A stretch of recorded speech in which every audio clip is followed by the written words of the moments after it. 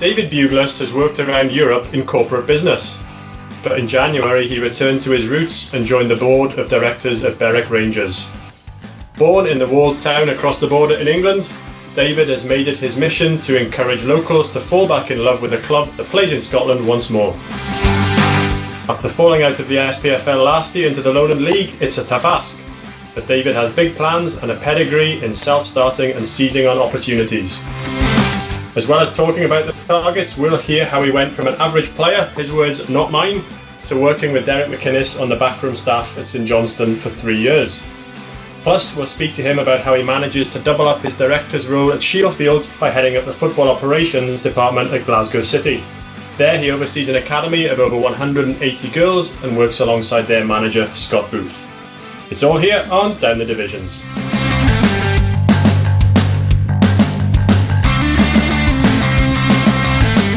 Thanks for joining us for another 60 minutes or so looking at the lower leagues. Well, Paul, last week we were on about news of training being halted and now it's back and the green light's been given once more. How's that left you at New Mains?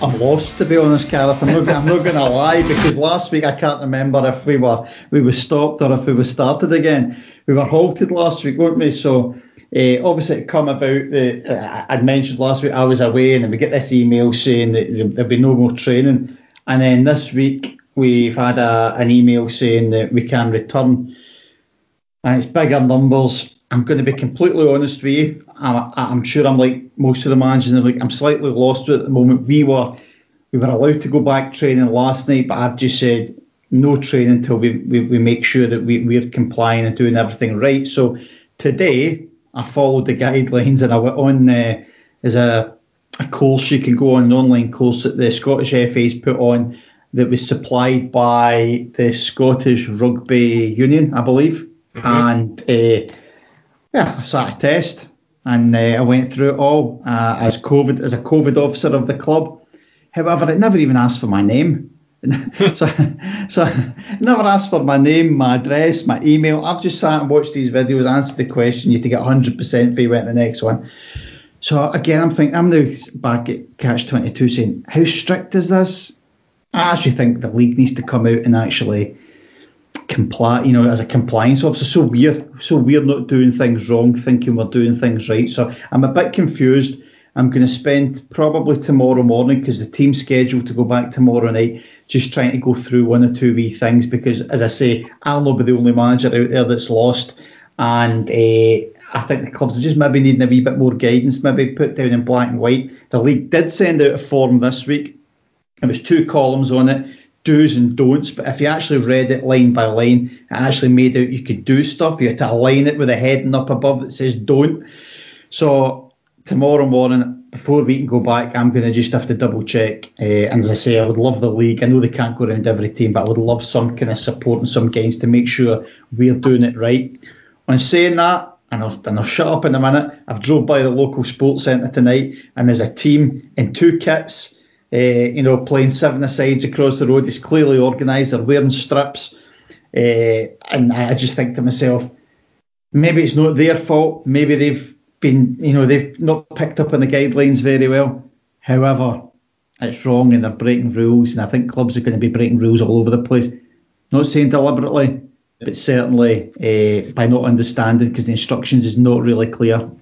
Yeah, and I guess not just for New Mains, but right across Scottish football, it's important that there's clarity there, so that the things aren't done wrongly and you're then having to cure things. You want to prevent those things happening in the first place before they happen. Yeah, but what's going to happen, Gareth, is I know somebody this week who had to go for a COVID test.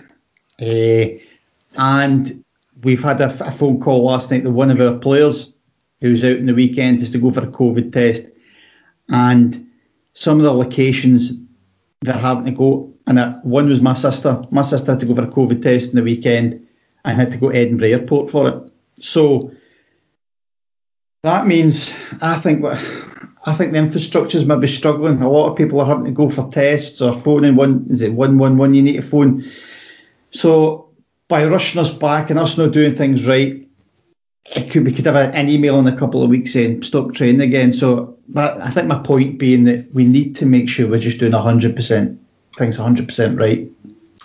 But we want to hear your thoughts and comments too, and that includes on what you think about how the whole coronavirus return to training after the coronavirus lockdown is being administered.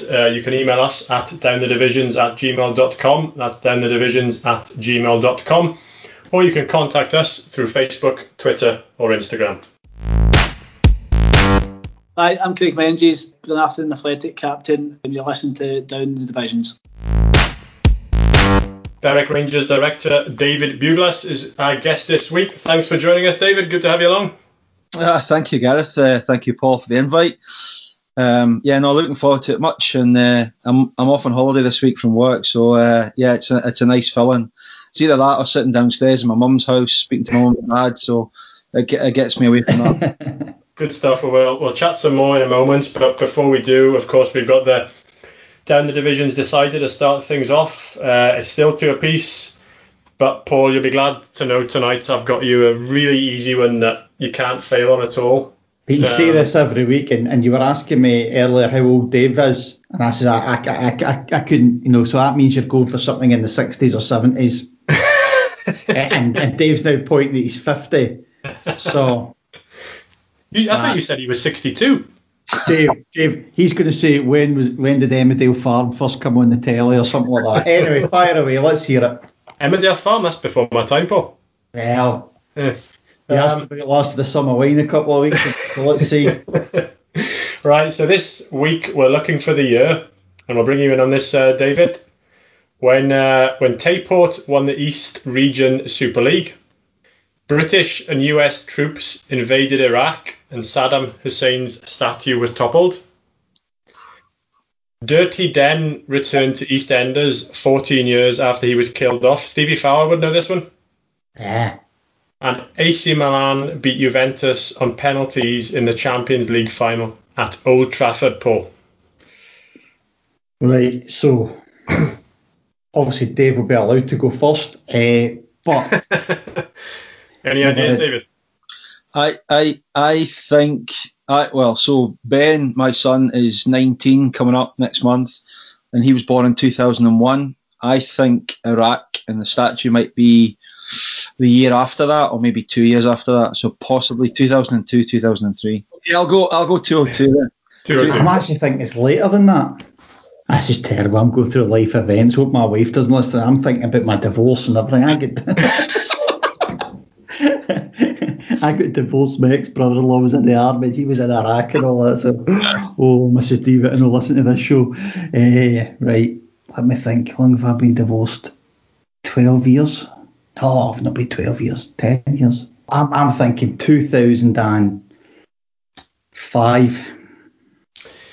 We'll find out the answer at the end of the show. Oh, jeez. And you're obviously going to edit the divorce bit out. I'll be on my second one. I'm not even 45 yet.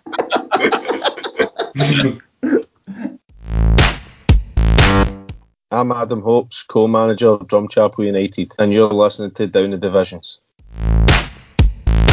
Berwick Rangers director David Buglas is with us this week. David, I mentioned in the intro about you wanting to get the people of Berwick to fall in love with the club again. And I noticed there was a quote from you saying you want them to fall in love with the club and not necessarily to fall in love with football again, if I'm not misquoting you. And do you think they'd fallen out of love with the club in the years before, with the way where the club has gone, where the club has ended up? Yeah, I mean, we're a funny club, Gareth. I mean, pretty unique. I mean, okay, forget football to start with. Berwick people generally are funny people. We have that perennial, we're not English, we're not Scottish, we're actually Berwickers. We're different. We're almost like the Republic State of Berwick upon Tweed, but, so somewhere in the middle. But I think the challenge that we've constantly had with the club over the years has been that we've never probably been as community focused as we could be. And I think I can say that from a position of, I live in Falkirk, so I see what happens at places like Stenhousemuir with the Warriors, or I see what happens at Falkirk with, the community programme then, and I understand what a community programme actually looks like. And football really only ever forms one part of it. So we've really struggled, I think, to connect and do something back for the local community in the last 10, 15 years. And, I think some of that comes down to the fact that We don't largely have many Berwick players that play in the team. We don't train in the town. We train in Edinburgh at Peffer Mill. So we're Berwick Rangers in name, but we're not probably Berwick upon Tweed, in terms of our DNA. And I think there's just probably been a lack of effort in trying to put the community side back into the club, which is one of the things when we came back in January that we wanted to do. So, I mentioned as well that you've been all over Europe working, and you've been away from Berwick for a while. How did bringing you back to the club, if you like, or you taking up the role happen? Yeah, to be honest, I've spent 20 odd years in human resources and HR, and most importantly, employee engagement, colleague engagement. So for me, actually, making people feel part of something, feeling connected to something is massively important. And I took a call in January. I was staying up in Falkirk, Pomont, as I was saying to you guys beforehand. I've been away from the town now longer than I've been in it. But I took a call from Craig Forsyth, one of the directors that was due to come back when the previous board were asked to move on. And Craig probably just got me at a time in January where it was dark and I was sitting in the house doing nothing. Maybe my wife wasn't around, and I kind of sort of accepted the challenge to come back down and at least have a conversation. And it was really weird because my parents still live here and my sister still lives here. So I drove down from Falkirk, agreed to meet Brian Porteous, the name that you mentioned before, whose name will come up again. And as I drove down, Tweedmouth and down the road into the stadium and that, it was really weird, like the hair and the back of my neck stood up and that. And I was never a massive Berwick Rangers fan. I was a Berwick Rangers junior. I used to go to all the games. I was ball boy. I played on the pitch. I came back a few years ago to run the Pro Youth programme with Neil Oliver, who used to be at Falkirk, but he was Berwick through and through in that. And I probably didn't realise how much I loved the club until I had that meeting that night. And, I was determined to try and help them turn it around. And I think for me, whilst the football was important, Gareth, at 3 o'clock on a Saturday, I think what I was trying to do was try and give the town back the club that was maybe on its backside, and it was possibly going to go out of business if we didn't kind of correct it. So I saw it probably more as a business opportunity, more of a business recovery, more of a re-engage in the town type project, as opposed to initially thinking about how I was going to fix the football team. So I've known you, Dave, for a few years, and our paths have crossed, with different clubs that you've been at, and everywhere that kind of you've been, you're very thorough and you work hard, and that's always, we've got mutual connections that have always said that about the kind of the work you do. What kind of initiatives have you put in down in Berwick to kind of re-engage the community and get them all back together? Yeah, there's a really cool analogy we've been using. It's like, when people say about building a plane while flying it. Yeah. What we had to do at the very beginning was very, very quickly get the fans back on side, because obviously none of us knew COVID was just around the corner. So we arrived back in January. We got the fans to Shielfield Park one Tuesday night. I think we had over 80 in the meeting rooms that we had. We basically stood up at the front as a board, and we took them through our vision and our story, and what we could learn from clubs like Steny and Morton and other clubs like that. And we pointed out that if they didn't back us, get behind us, then fundamentally the doors would be closed. And we were pretty bleak with the financial picture in terms of suggesting we were forecasting £65,000 loss at the end of the season, and we had to kind of get that sorted out. Otherwise, we weren't going to end up in a particularly good place. So by getting the fans in, being honest and transparent with them, which was the first two things, Paul, we just thought, if we tell fans what's going on and we tell them constantly what's going on, then we'll start to see a bit of respect coming back for what we're trying to do. So we very, very quickly recognised as well that the board around us probably wasn't strong enough that to kind of get us out of the situation. And again, I work for PricewaterhouseCoopers now, but we wanted to get people who were business people as well as football fans, because I think a lot of football clubs fail by probably having committees and boards who are like fundamentally fans of that particular club, but they've maybe not got the right skills and capabilities that you need to try and get things going. So we did one thing which was really random, and we advertised like it was a job vacancy, and we were actually inundated with people that wanted to kind of join us to join our board. And we ended up recruiting people onto our board who weren't actually from. So we have one guy from Lanarkshire who's got a background in facilities management, sports facilities with North Lanarkshire Council. And we've got another young guy who I used to work with at Tesco Bank, but he's an HR guy and he's based in Greenock. And these were skills that we kind of felt that would actually help complement Brian Porteous, the returning chairman, and Craig Forsyth and myself. So having a strong board right at the very beginning, understanding that the fans needed to be told that we were in a precarious position financially, but then more importantly, just being transparent with them and providing regular communications were the first things that we kind of identified. And one of the quickest things we did was we launched the Just Giving page long before COVID. And, you both will know that a lot of clubs have done that during COVID, but we launched the 1881 fund, which was just a case of fans donating to us, that odd £5, that odd £10, just to see what we could kind of raise. And it just went kind of crazy.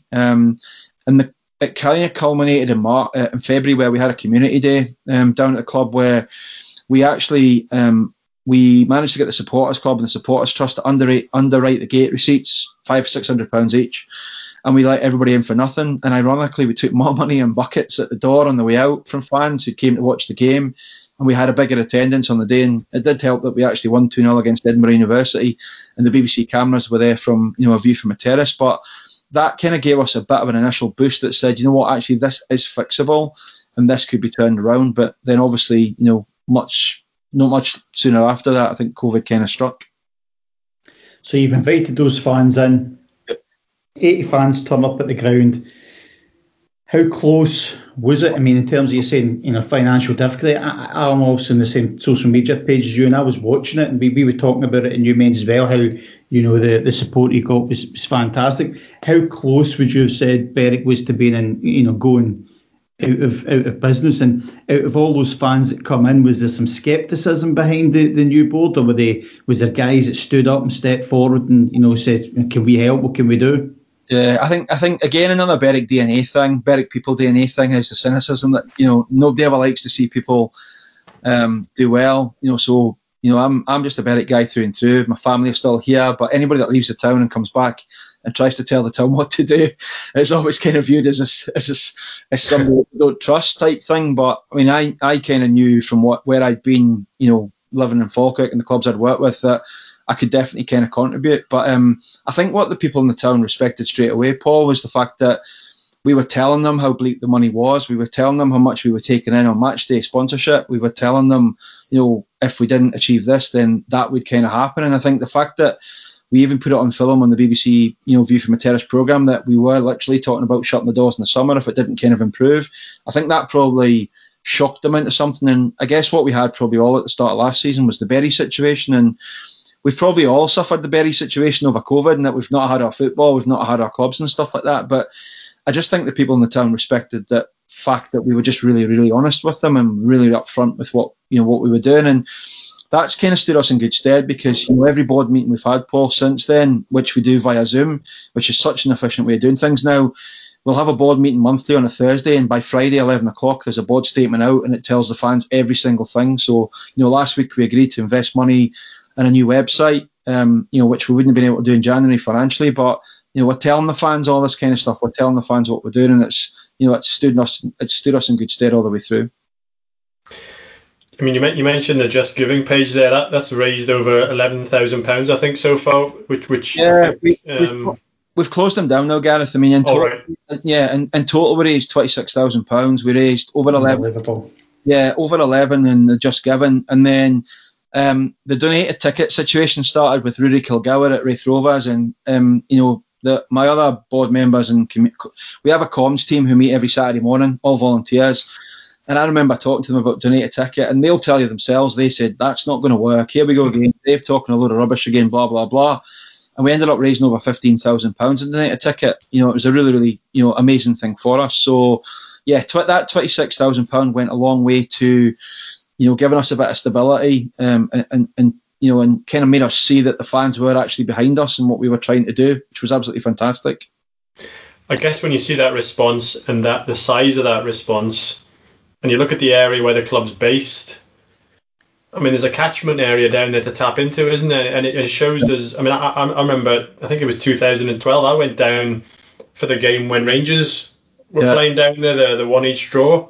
And over the years, I've been down several times, but that day in particular, I think I went down on the train and walked from the station up to the ground, and just saying, the pubs were full. And I know there was an element to whenever Rangers came to town back in those days, there was a little, particularly the first time, there was a bit of a sort of a fete aspect to it. Everybody was coming out for a celebration and a carnival to make the most of it. But it just showed what could be achieved if everybody's aligned in the right way.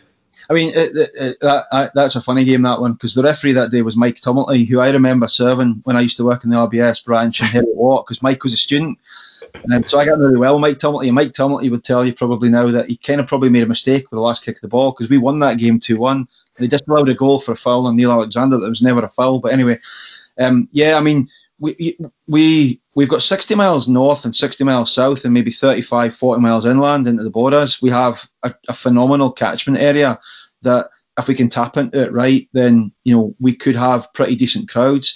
We've done a couple of really cute things. I mean, Berwick people will moan about being, but we're English and we play in Scotland. Well, you never really do anything about that and you never capitalise on it. So I'll give you a couple of quick examples. Our new away kit we launched this year is red and yellow stripes with blue shorts and blue socks, and it's the colours in the Northumbrian flag.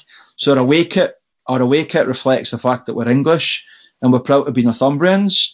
So much in the way that the Valencia third kit and the Barcelona third kit are, the regional kits. We have a regional kit as our away kit. And then the second thing we've been doing is that we've set up the community foundation now. But whilst we play football in Scotland on a Saturday and we're under the jurisdiction of the SFA, our new community foundation, which is run by Warren Hawke, that's run in England. So it's going to be a charity set up on the other side. So we now can benefit from funding through Scotland, which it's far less, as we all know, the three of us. But in England, you're looking for Football Foundation funding, it's far easier. So, about a month ago, I applied for a full set size of goals on the Tuesday night. I think we got the grant approved on the Thursday. Today, we just found out we got £3,700 towards a brand new tractor from the Football Foundation. So we're now actually benefiting and using the fact that we're an English club playing in Scotland, and we never have done before. And actually, the good bit of advice we had to do that was from Stuart McCaffrey at the Scottish Football Partnership. Stuart, and I worked with Stuart when Stuart was a player at St Johnstone under Derek and that, and Caff and I get on really well. He's been an absolutely fantastic mentor for me personally in terms of guiding me through it and that. But these are just little things that have probably been under our nose previously, and we've just never capitalised on them. Now we've got people who are maybe a wee bit brighter in terms of capitalising on it. So coming back onto the club, obviously moving down into the lower divisions, has that, do you think, helped with the COVID situation coming up? Do you think if you guys were still a league team that financially it would have been much more difficult to have survived if the club was kind of struggling at the best of times? Do you think being down the lower division, lower overheads has certainly helped the club? I think if we hadn't had that January and February, Paul, we could have been in big trouble when COVID hit. So I think we really worked hard the 8 weeks, no matter what division we were in, to win the hearts and minds. And I think that stood us in good stead. And the analogy about building a plane while flying it, what we've been able to do in COVID is literally put it in the hangar and strip it. So we've actually been able to strip Berwick Rangers right back to the basics, look at all the costs and the overheads that we've been running out, look at the fact that we were, like any other club in the SPFL, reliant on the payments at the start of the season from the SFA. And like most clubs in the top 42, we probably would spend it all in August and September, and by the time we got to October, our cash flow was limited. So I think it's a shame that we're out the league.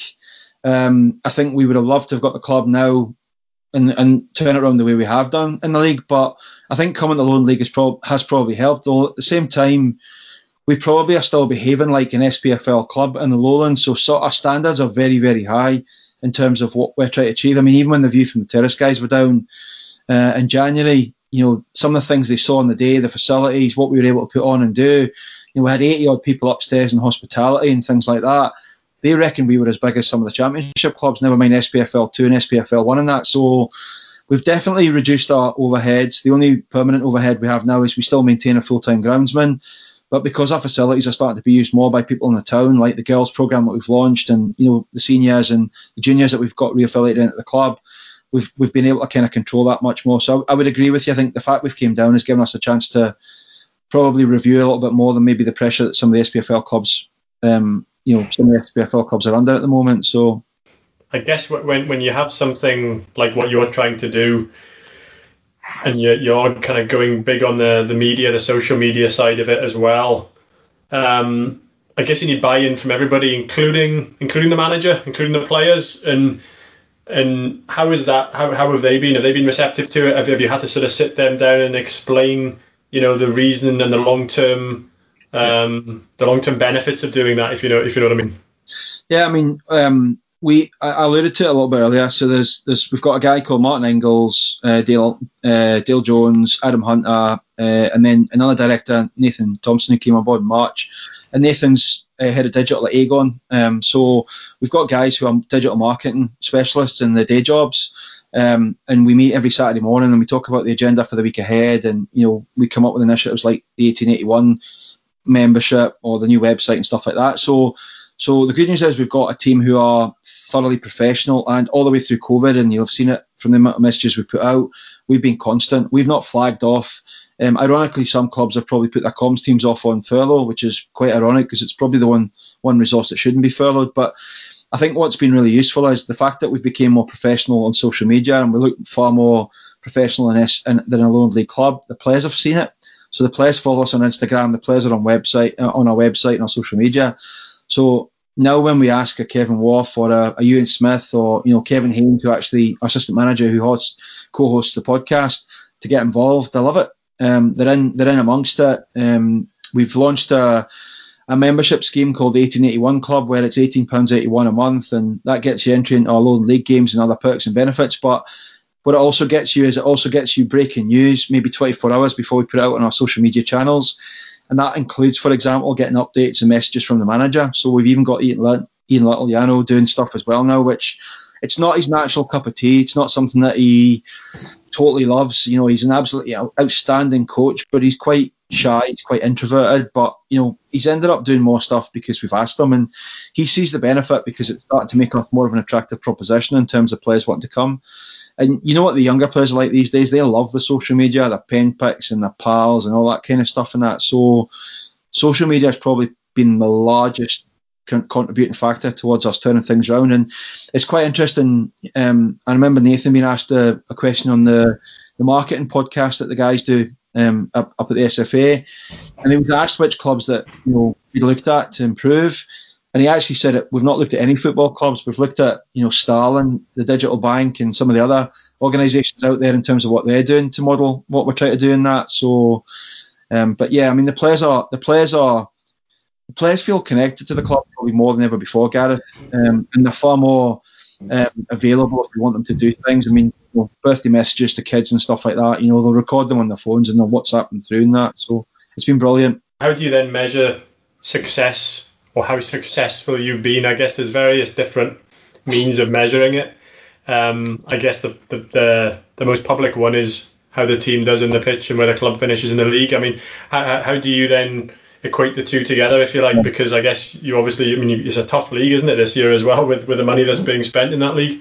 It is. I mean, it's interesting because we've probably had it easy because everything we've done has been making us a better proposition, but we've not kind of rolled it onto the park yet. Although, in fairness, when we took over in January, there was a couple of stuffings in the Shire, and there was one other I can't remember actually. East Kilbride actually at home, but other than that, the 6 or 7 games that we did take part in, I think we won most of them. We were on a roll. The squad was starting to kind of bond. We were starting to play decent football. This time last year, when we started the club, we went there. I think Ian had 11, 12 players for the Betfred Cup. Couldn't name any trialists on the bench. I think he was on the bench and he was 47-year-old or something like that. This year he's got a squad of 18 signed. I convinced the board to invest in the player data GPS stuff that we're doing just now. The players are loving that.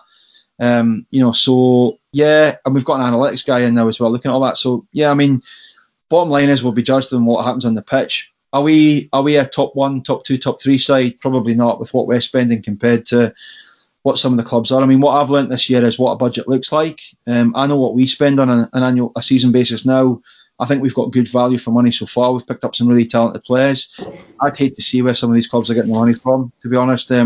It's frightening. I mean, they're putting to shame some of the clubs in the Championship, never mind the the Premier League at the moment. So we probably belong in the Lone League, and we know we do for a little period of time. We're probably reconstructing ourselves in terms of what we're going to be like, and we may well have a go at trying to get back up at some stage, but it's not going to be for the next season or two anyway. So on the football side of things, Dave, do you have been in the catchment area you're in? Do you have guys coming up from Newcastle and playing and things like that? Has that opened the door for you a little bit? That's a bit different from other teams. Yeah, we could. It's definitely something we're looking at. So Chris Hogg, that was at Hibs, he's the under-23s manager now at Newcastle United, and then Peter Ramage he was an ex-Berwick Rangers junior, ex-Newcastle, Crystal Palace. He's came back from the States to be assistant. Chris Hogg knows Liam Craig really well, so Liam obviously is a good friend of mine, and he's been a good help of the club so far. Likewise, down at Middlesbrough, we've got Jordan Tate, who's an academy coach. So it's definitely conversations that we're starting to try and have with these guys about, do you happen to have an 18-year-old striker? It's the same up the way as well. Paul, Jano's good friends were Robbie Nielsen. Gordon Forrest at Hearts was a Berwick Rangers legend. We've got a really good Wraith Rovers connection with John McGlynn and Paul Smith, and I've been speaking to Craig Mulholland at Rangers. So we're trying to network, just like you and I doing our day jobs, all three of us doing our day jobs, just to try and kind of like see if we can kind of tap into something slightly different. But actually, one thing that we're doing at the moment is there's 5 players plus me and Graham, another director, plus the assistant manager. We're going through a diploma in sport with Longfit College in Ireland. Christoph Berra, John Daly, Joel Murray, there's a number of people on it as well at the moment. And what we've managed to successfully do is secure 2 MBAs. Now, an MBA is £20,000, 10 grand a year. Over 40 weeks, it's 250 quid. If we were to offer them a base salary to play plus that, we are looking to try and sign a player who's maybe 34, 35, 36, who is at the end of the career. They're going to have to go into employment like, the three of us, and we can help them with their education and give them a step up. So we're having to think differently now about how we actually attract players and stuff like that. So, and what that might culminate in also is that we'll be launching probably a Berwick Rangers Community College. So all the courses will be done online with Skype, Zoom, etc., etc. And we'll, allow people in the town to join courses, etc., as well as players. So we're trying to kind of come up with different ways to attract players in the catchment area. And the North East is a big thing for us. I mean, Warren Hawkes came back as the chairman of the foundation. Warren was our first ever full-time football player at Berwick Rangers when he left Sunderland a few years ago. Obviously did well, scored a hat-trick against Morton and ended up playing up there. So we're starting to look at different things, and we're starting to. It's almost like we've always looked at our catchment area and our location as a negative. Now we're trying to turn it into a positive, and look at the different kind of things that we can do. I mean, in terms of the measurement stuff as well that Gareth was on about, I mean, yes, on the success is definitely one measurement, but financially we closed the season with a £19,000 loss that we could have had as a zero loss, but we turned it from 65 to 19, which was phenomenal. We start this season off with a significant amount of money in the bank. We're probably far better off than we've ever been for a while. So our ambition this year is to turn a profit, a small profit, even if it's £1, but it's not a loss. And at the same time, we're starting to see our social media continue to grow. So, I mean, sponsorship as well has been fantastic. I mean, we've just taken up a sponsorship with an international sports drinks retailer, similar to Red Bull, who it's just some really random connection for somebody in Birmingham, and now they're coming up to kind of see us, and these guys are multimillionaires. So there's maybe somebody out there that might actually just have a go at us at some stage, but it's almost like what we're doing is we're building a prospectus, maybe for a takeover or a sale or something like that at some stage, but at the moment we're not in that position to do that. So I was actually going to come in and mention sponsorship. As people in the town, I know you obviously, that's a global brand, but as people in the town actually bought into, seeing what you guys are doing, seeing, there's been a facelift ultimately at the club. Have they sort of bought in and, maybe took some advertising boards? Or again, has COVID maybe kind of stopped that a little bit? It's really funny. It was a massive word of caution from a chairman who is very cautious, very tight with the money, and he's outstanding at it. But we haven't yet seen a negative effect on sponsorship in the town. So Berwick as a town and community seems to have largely survived what's gone on so far. I appreciate furlough will end soon, and then maybe there's another kind of sort of spike of job redundancies coming in that across the UK. So I think we sold out all our players and coaching staff in terms of player sponsorships within a week. We've started selling boards. We have people already committed to hospitality for match day. I mean, we can take up to 80 people. Now, obviously, if it's different and it's socially distanced, it'll not be that. But, we can sell up to 80 people at our games. I mean, every game we took when we came back in January was sold out above and beyond what we could actually do. So at the moment, we haven't seen, a drop in sponsorship. We're well ahead of our sponsorship targets at the moment. I mean, we did a shirt raffle this year because we appreciated somebody couldn't give us 10 grand to be on the front of a shirt. So we did a £250 a ticket raffle, and we smashed that target as well. So, but yeah, everything's gone well at the moment. Managing our costs really tightly. But again, we've not kind of sort of scrimped and saved that much, in that before Furlough came along, we'd already agreed to play our player contracts up until the end of May, June anyway. So, okay, Furlough's now benefited us, but we want to do the right thing by the players. We want to do the right thing in the town as well, and I think we're starting to get the recognition for it, Paul. I may have picked up on this wrong when I was looking into things before the podcast, but is one of the directors basically a fan because he's from Hull, and it's something to do with playing in the same colours or something like that? Am I right with that? Not a director, but there are people that we have contributors and sponsors who are like as simple as that. Yeah, I think there's a sponsor. It's the colours, and he comes up, and we have. Here's a really funny one for you, Gareth. Right, we did a fire sale in the shop, the old Hummel kit, in about March, and I think we might have sold about 300 items, and I think over 250 of them went international or in the UK, not in Berwick.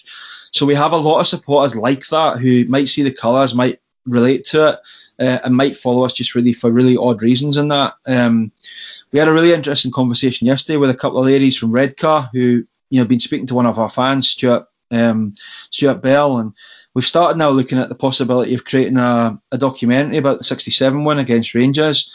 And with the outcome of that being fundamentally from a tourist point of view, we want to bring people back to the town. We want to make the town higher profile. And genuinely, they started talking about a book and a film, which does sound all very fanciful. But when you look at these two women that we had yesterday on the phone, they've both got spectacular backgrounds in TV production.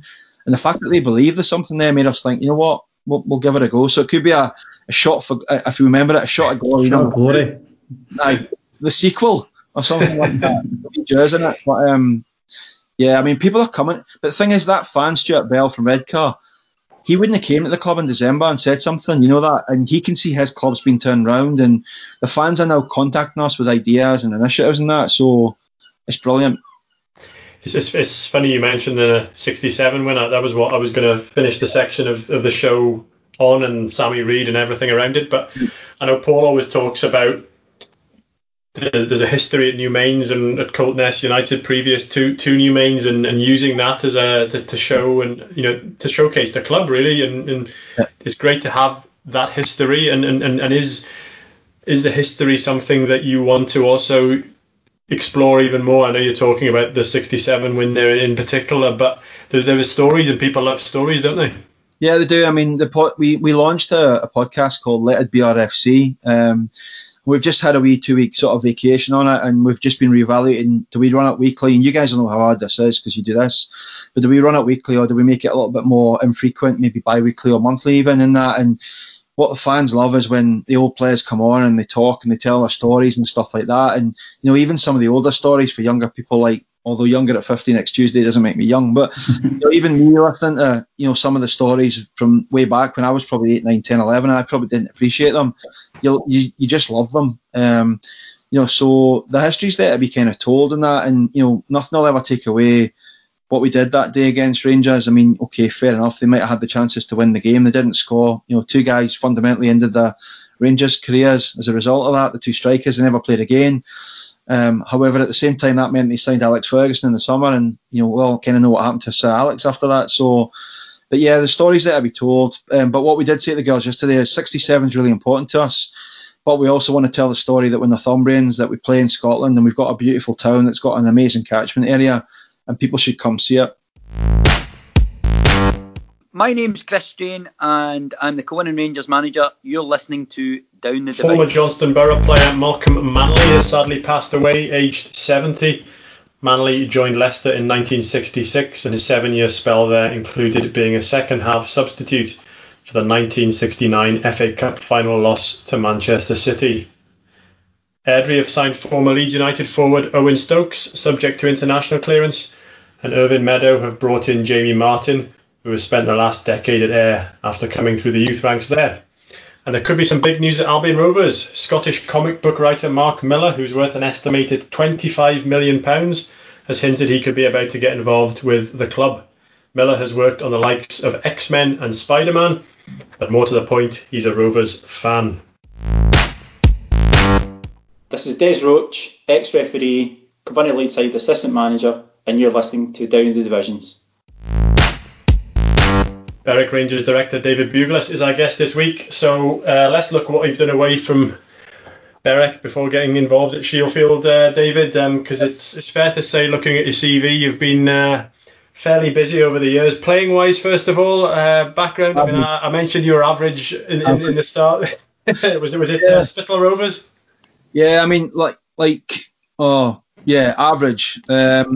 I would be brave enough to say when I played at Spittal, as a Spittal Rovers junior and played with boys that were older than me, 3-4 years older than me, I probably would be one of the first names on the team sheet, not because of my ability, maybe just because of my attitude, which is something that suited me instead with every role that I guess I've done in football since. But, I'd turn up at training twice a week, I'd work hard, I'd give it my all. The things that I had deficiencies in my game with, then, I'd work on them. So I think I was respected by people around me in terms of the coaches who coached me, and they were probably the people who have became, my heroes in terms of, where I've got to in the game. I'd never forgive myself if I didn't thank people like Colin Mole and Robert Johnson, Billy Young, Ian Young, and these guys for what they taught me when I was a young player, trying to kind of progress and stuff like that. So, but the standards we had at Spittal Rovers in the early days were probably the standards that have stood me in good stead all the way through my life, let alone my football career. We met, Dave, probably, I don't know, it would have been, maybe 2007. You were at St Johnstone. We used to meet at games and we were out watching players. Yeah. How did that come about? How did you get involved in St Johnstone? Yeah, it was a good one actually. I was laughing when you were talking about the learning course before that you were doing and it didn't take your name and stuff like that. So my day job is I'm responsible for online training and education in PwC. So I went through that course last night as well, and I was panicking because it wasn't going to take my name, but I did find it somewhere at the end. But I got all the way up to C licence, and I wrote to Jim Fleeton, and I, be fair to say, criticised the coach education programme at the SFA for volunteers like you and I, because you know that you and I, if we ever take a day's holiday, our wives want us to go away somewhere and not go to Largs at the weekend and waste it on that. So Jim kind of called me in and we had a chat, and I talked about online training and the future of learning and all that kind of stuff. And it's really quite funny going through COVID, watching the number of online courses that are now launched using Zoom and that. But anyway, I had that chat with Jim, and he kind of sort of took his glasses off and said, you know what, I probably should kick your ass for coming in here telling me all this, but I'm going to ask you if you can help me out on the first ever pro license programme that we're doing at the SFA. And could you help me kind of run an online portal, and could you help me kind of sort of structure how we can take the guys through it? So I remember going down to Largs one Saturday because the course started on the Sunday, and I was staying at a hotel down in Largs on the front, and he said, look, you want to come for dinner with me? We've got a couple of guests we'll go and have a bit of a chat with and that. So anyway, I went downstairs into the restaurant, and first guest was Lars Lagerbäck, the Sweden manager, who I'd only ever seen on the television. And the next guest was AVB, Andre Villas-Boas, who was doing the pro license. And I'm sitting there like a wee kid in a sweetie shop thinking, this is just nuts. But what was really interesting about Lagerbäck was he was really interested in what I did for a living, working in human resources, because he told a story that they had a collective objective with the Swedish FA. It didn't matter whether you washed the kits, booked the flights, or you were Henrik Larsson or Zlatan. Their objective was to qualify for tournaments. It wasn't to win them, but it was to qualify for tournaments. And they recognised that the guys that did the kit were equally as important as the guys that put the ball in the net. And that, for me, was talking about HR, creating a culture, creating a DNA and all that kind of stuff. So I helped Jim kind of with the first pro license programme, McCoy, Durant, Yogi, Owen Coyle, all these amazing people that it was just really great, playing five-a-sides with them at Largs and stuff like that. But what I also found out on that course was that not many of them were very clever when it came to using a computer at that stage. And for me, I take a great deal of pride in the work I present physically. So Jim ended up asking me if I would help some of them learn how to use the computer, but also build their packs for the end of the programmes. So anyway, I did that for a few programmes, and I remember Jim phoning me one Friday night saying, could you do me a favour, actually, really random, could you go watch this game on Saturday? It's Dunfermline versus Partick Thistle. And could you write me a report on Dunfermline? And, I'm not giving you any guidance, just write it the way you would want. So I went away and I did notes, I took my camera, recorded all the set plays and stuff like that. And then I looked at kind of Championship Manager, and I looked for ideas about how you'd write a match report and that. Anyway, I did the match report. I think it was like 30 slides in PowerPoint. Then to Jim. And then on the Monday morning, Derek McInnes phoned me. And basically, Jim was asking me to go watch a game for Derek at St Johnstone to watch Dunfermline. And Derek asked me to come up to Perth we spent a bit of time talking about what him and Tony Dock wanted, and that's how I got working with Derek at St Johnstone. So, and I did it. The first year we did it, we won the championship. We came up. I was in Morton the day we won the league, so I had to bomb all the way up to Perth. My lad was up there. Ben was up there with his granddad for the game, but they made me feel really, really welcome. And then I was with them 2 seasons after. And then when Derek left, I watched SPL games when I probably saw you, Paul, and that was him looking at catalogues for Bristol City when he was down there. So that's how I kind of got into that side, but it was probably one of the most amazing experiences of my life. That's how I met Stuart McCaffrey at this, Scottish Football Partnership. The ability to speak to people like Michael Dewberry and Jody Morris, who used to read my reports religiously because that was just the way they'd been brought up in their careers. But yeah, it was fantastic. But again, it was another skill on the bow, like match analysis, understanding how a club's run, how do you work with a manager and a coach. Like, Doc was the one that I probably spoke to the most. Derek was always very good with me.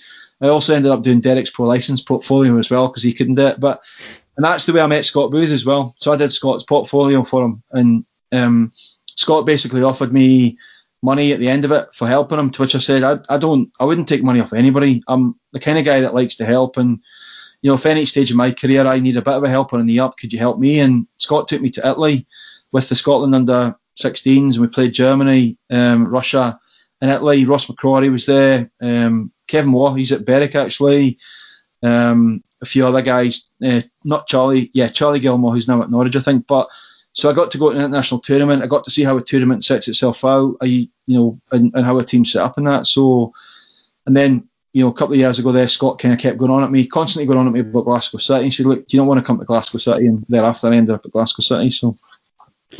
One of the things I always remember, David, and I'm going back, I think it must have been, was it around about 2010, 2011, that kind of period.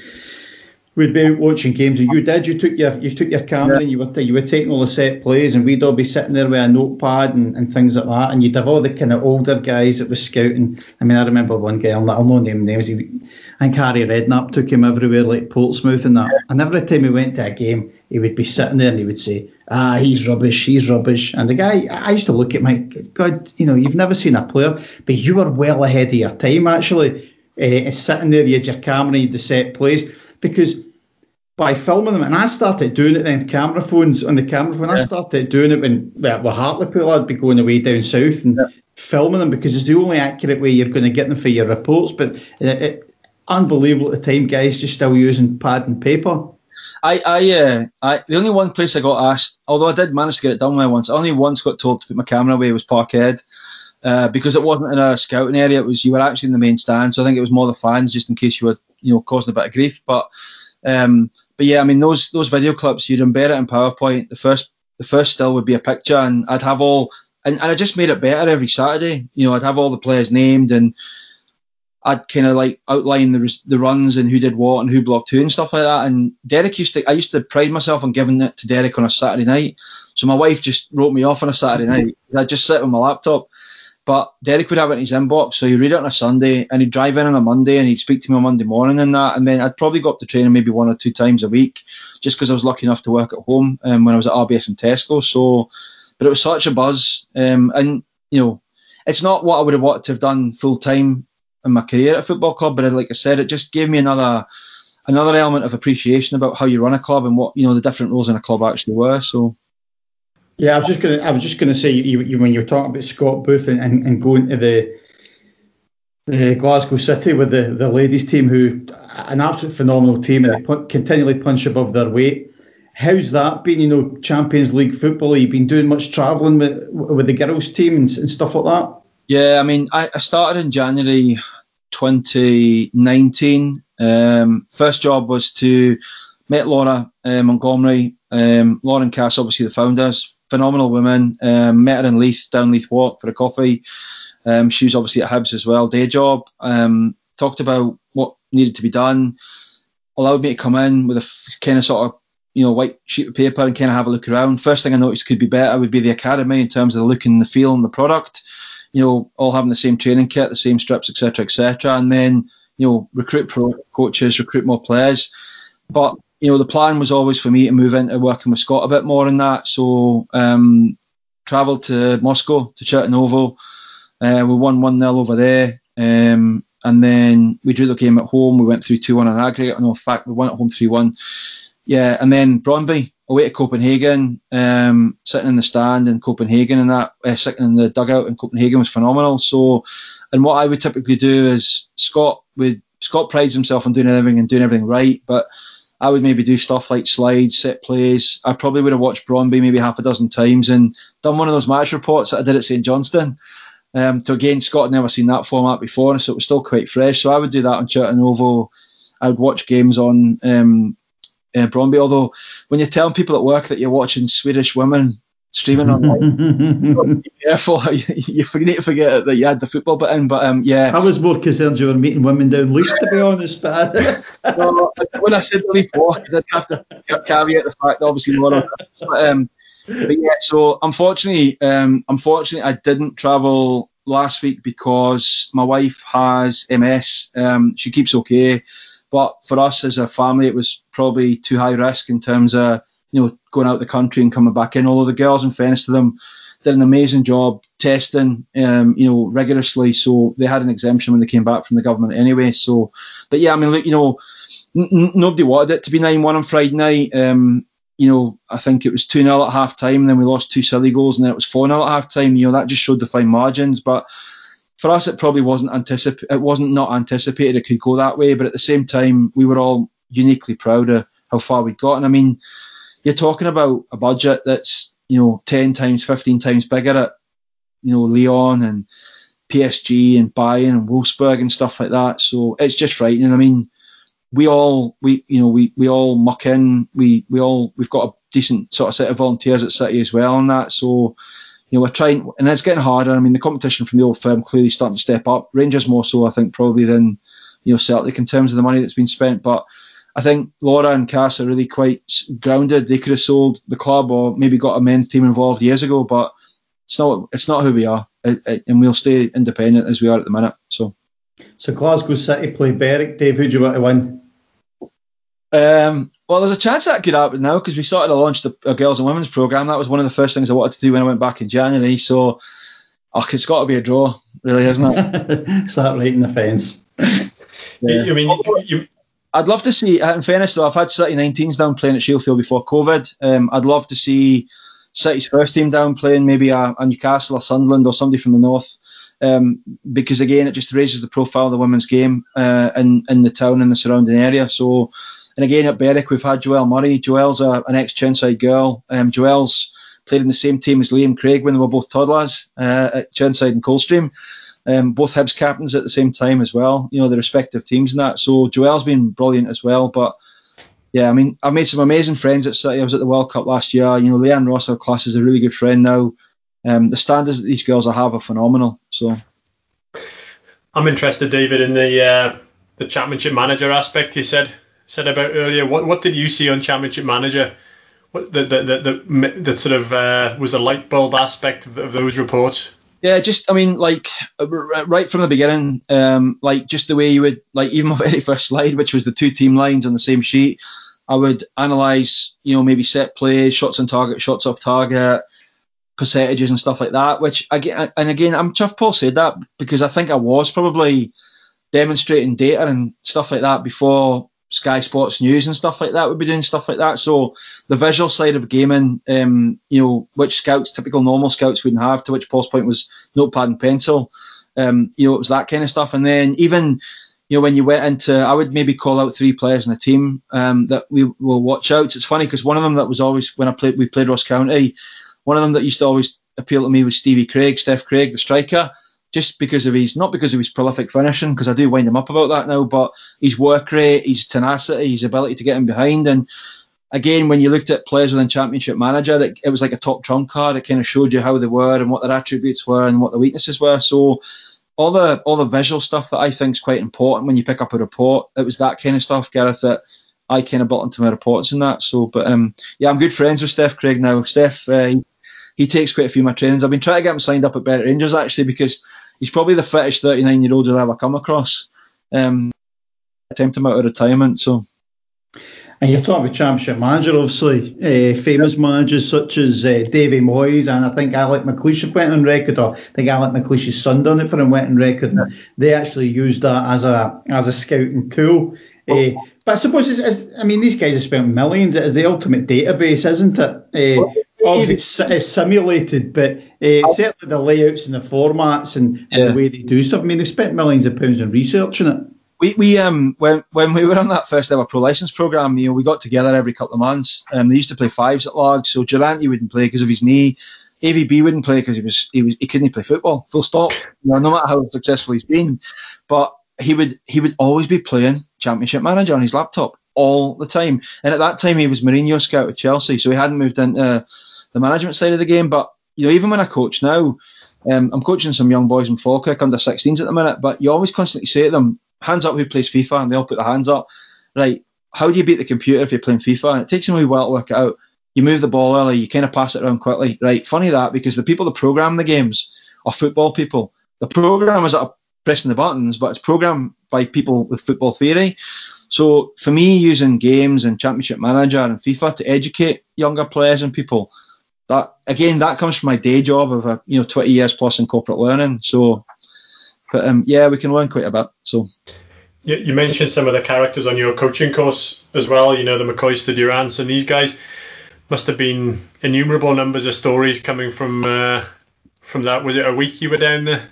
The stories, the stories were just phenomenal. It would normally be Sunday, Monday, Tuesday. So I'd probably stay Sunday, Monday and head back Monday night, and then they would do something on a Tuesday. But it wasn't just the stories of the guys in the course, it was the stories of the guys that came in. I remember Archie Knox came in one day and he was doing a speaker session, and I think they were talking about, when the guys are trained hard all week, how do you, when you get down to picking that team on a Saturday, how do you go about kind of separating who's in and who's out? He said, well, me and Walter, we used to do it really quite simply at Rangers. He said, guys would come in, we'd have a pre-match at a restaurant somewhere and whatever it was, and it would be like, you can sit over there, you can have chips, you can sit over there, you can sit over there, you can have chips. The bottom line is, if you were getting chips, you weren't playing. It's just those kind of stories that you just think to yourself, these guys were absolute jokers. So I can't get the image out of my head of AVB sitting playing Champ Manager and Ian Durant no making a comment. The thing is as well, and at that time, Paul, it would have been BlackBerry, not iPhone. So he was probably one of the only guys in the room that had a BlackBerry as well. Is that right? He was probably quite cool with his BlackBerry and that. So, but he was never off it, constant, never off it, day to day, full stop. So. You mentioned as well your friendship with Liam Craig. Yeah. Would the dream be to persuade him to come back to Shielfield to finish his career? It could be a Liam Craig dual role as player manager, community lead with maybe Leanne Ross and Joelle Murray as our first female assistant coaches, co-coaches or something like that. It's funny, somebody asked me this question the other week about would you ever consider one of the girls that you've met through football coming back to Berwick as a coach or something. It's like, absolutely. It doesn't matter whether they're a guy or a girl. If they're right for the job, then they're in. Some of the standard. I mean, I sat in Paris last year when we were 3-up against Argentina. Yeah, and there was 10 minutes to go, and Leanne was kicking every ball because she was retired now, and some of the choices that were made obviously by the national team manager were not the best ones and stuff like that. But the standards these girls have. I mean, the City players train 4 times a week. A number of them are still employed, so they're working through the day, getting to training, etc., etc. So I would have any female player from Glasgow City who have played at the highest level coaching at Berwick Rangers. So, but yeah, I'd love personally to see Liam come back and do something. He's already been back to the juniors, actually doing. We do coaching service once a month now, which has been a benefit of COVID with the Zoom. But we do Zoom sessions with the juniors coaches now once a month, and we bring in guests and that. So. Would you, Dave, say the attitude's different in the female game, the attitude and professionalism at that level in the women's game compared to maybe the men's game? Yeah, I think I'm talking lower down the division, not at the higher end. Yeah, I mean, I think it. Yeah, I definitely think so. I think. So I never used to be as peed off when I heard things negatively said about the women's game as I clearly am now, because I'm involved in it and that. Even though when my son talks about women's teams goalkeepers and stuff like that, he always gets a clip round the lugs as well. But But yeah, when I look at Leanne and Joe Love, 170 odd caps for Scotland, if not, I think actually maybe more. Leanne Crichton, all these girls, the effort they put in, those hours through the week, but not even out at those training sessions, outside those training sessions, to keep their bodies right and their mental state right and their fitness state right. Absolutely. I mean, I'm friends with a number of guys who still play on social media, on Instagram. I see them probably training 2 nights a week, and that's probably about it, and playing on a Saturday. So I would suggest that at our level, the seriousness and the standards are equally as high, if not higher, from a lot of the clubs probably that sit in the Lowland League at the moment. So, obviously, you touched on your wife and maybe doesn't keep too great. How do you manage to juggle everything that's between your day job and Glasgow City and down at Berwick as well? Yeah, I mean, the Berwick thing, I'm lucky because a lot of it has been laptop, Zoom from a distance, Paul. And then there are guys in the town who can carry the weight when we need them to. Same at City, there's a guy, Jimmy Beattie, who's the academy manager. So he's been more fortunate in that he was furloughed during COVID. So he's done a lot of the heavy lifting for City in the academy whilst I've been probably working in that. So it's a challenge because I'm probably addicted to devices. I mean, I'm laughing looking at you. I've got my phone not too far away and I can see it flashing, and there's a number of Slack messages going on. Size ahead in it, man. No. Yeah, I mean, I probably neglected my family a lot over the years, foolishly. I probably ruined my boy's football career in that I was a dad coach, so he had a year where I wasn't coaching him there at the end, and he played every week, every minute nearly, so he didn't when he was with me. And so if I could wind back the clock, I definitely would change things. But I'm just the kind of person that, and it made me really smile when you said this before, if I do something, I've got to do it right. I'm maybe, though, doing some of the stuff I'm doing just now to the detriment of others around me. So I would say my work-life balance this year has been better with COVID. I think I've spent more time with my family. My house looks better. My fences are all painted. But at the same time, I'm still keeping the football ticking over. So. And my feedback to you, it was genuine feedback, not because of the show, and it was Derek McInnes that had mentioned you in the past. I think that's how we kind of met. So it's not as if we're just saying it for the benefit of the show. Yeah, cool. Thank you. My name is Brown Ferguson, manager of Linlithgow Rose, and you are listening to Down the Divisions.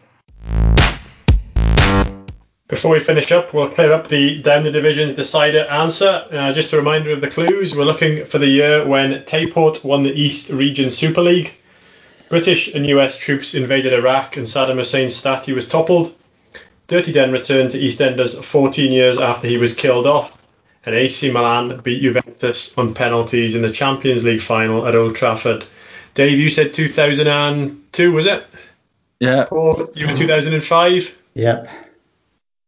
Dave, it was 2003. That was one of my options. Oh. That was one of my two options, but obviously I hung with the 2002, but yeah. Hit the post. Yeah. Cool. Dave, thanks for joining us this week, and we hope you have a good season when it all kicks off again at Berwick, and it'd be good to see the club doing well and back up in the SPFL once more in the seasons ahead.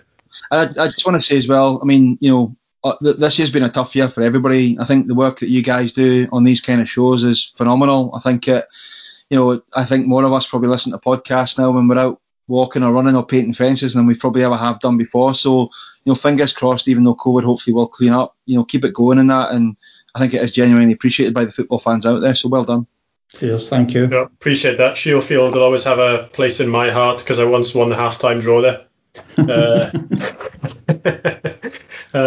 Don't Gareth, did you tell them they could keep it and put it back in? 100% I did. Did you? 100%. Oh, that shocks me. Very good. If you weren't sitting down, you'd be sitting down, Paul. Aye, I've just nearly fell off my chair, but anyway. Don't forget, you can get in touch with the show with comments or suggestions for people to speak to. Our email address is downthedivisions@gmail.com. That's downthedivisions@gmail.com. Or you can get in touch via Facebook, Twitter or Instagram. Do leave a comment, which helps others find us, and subscribe to get alerts when our latest episode is released. We'll be back next Friday on Down the Divisions.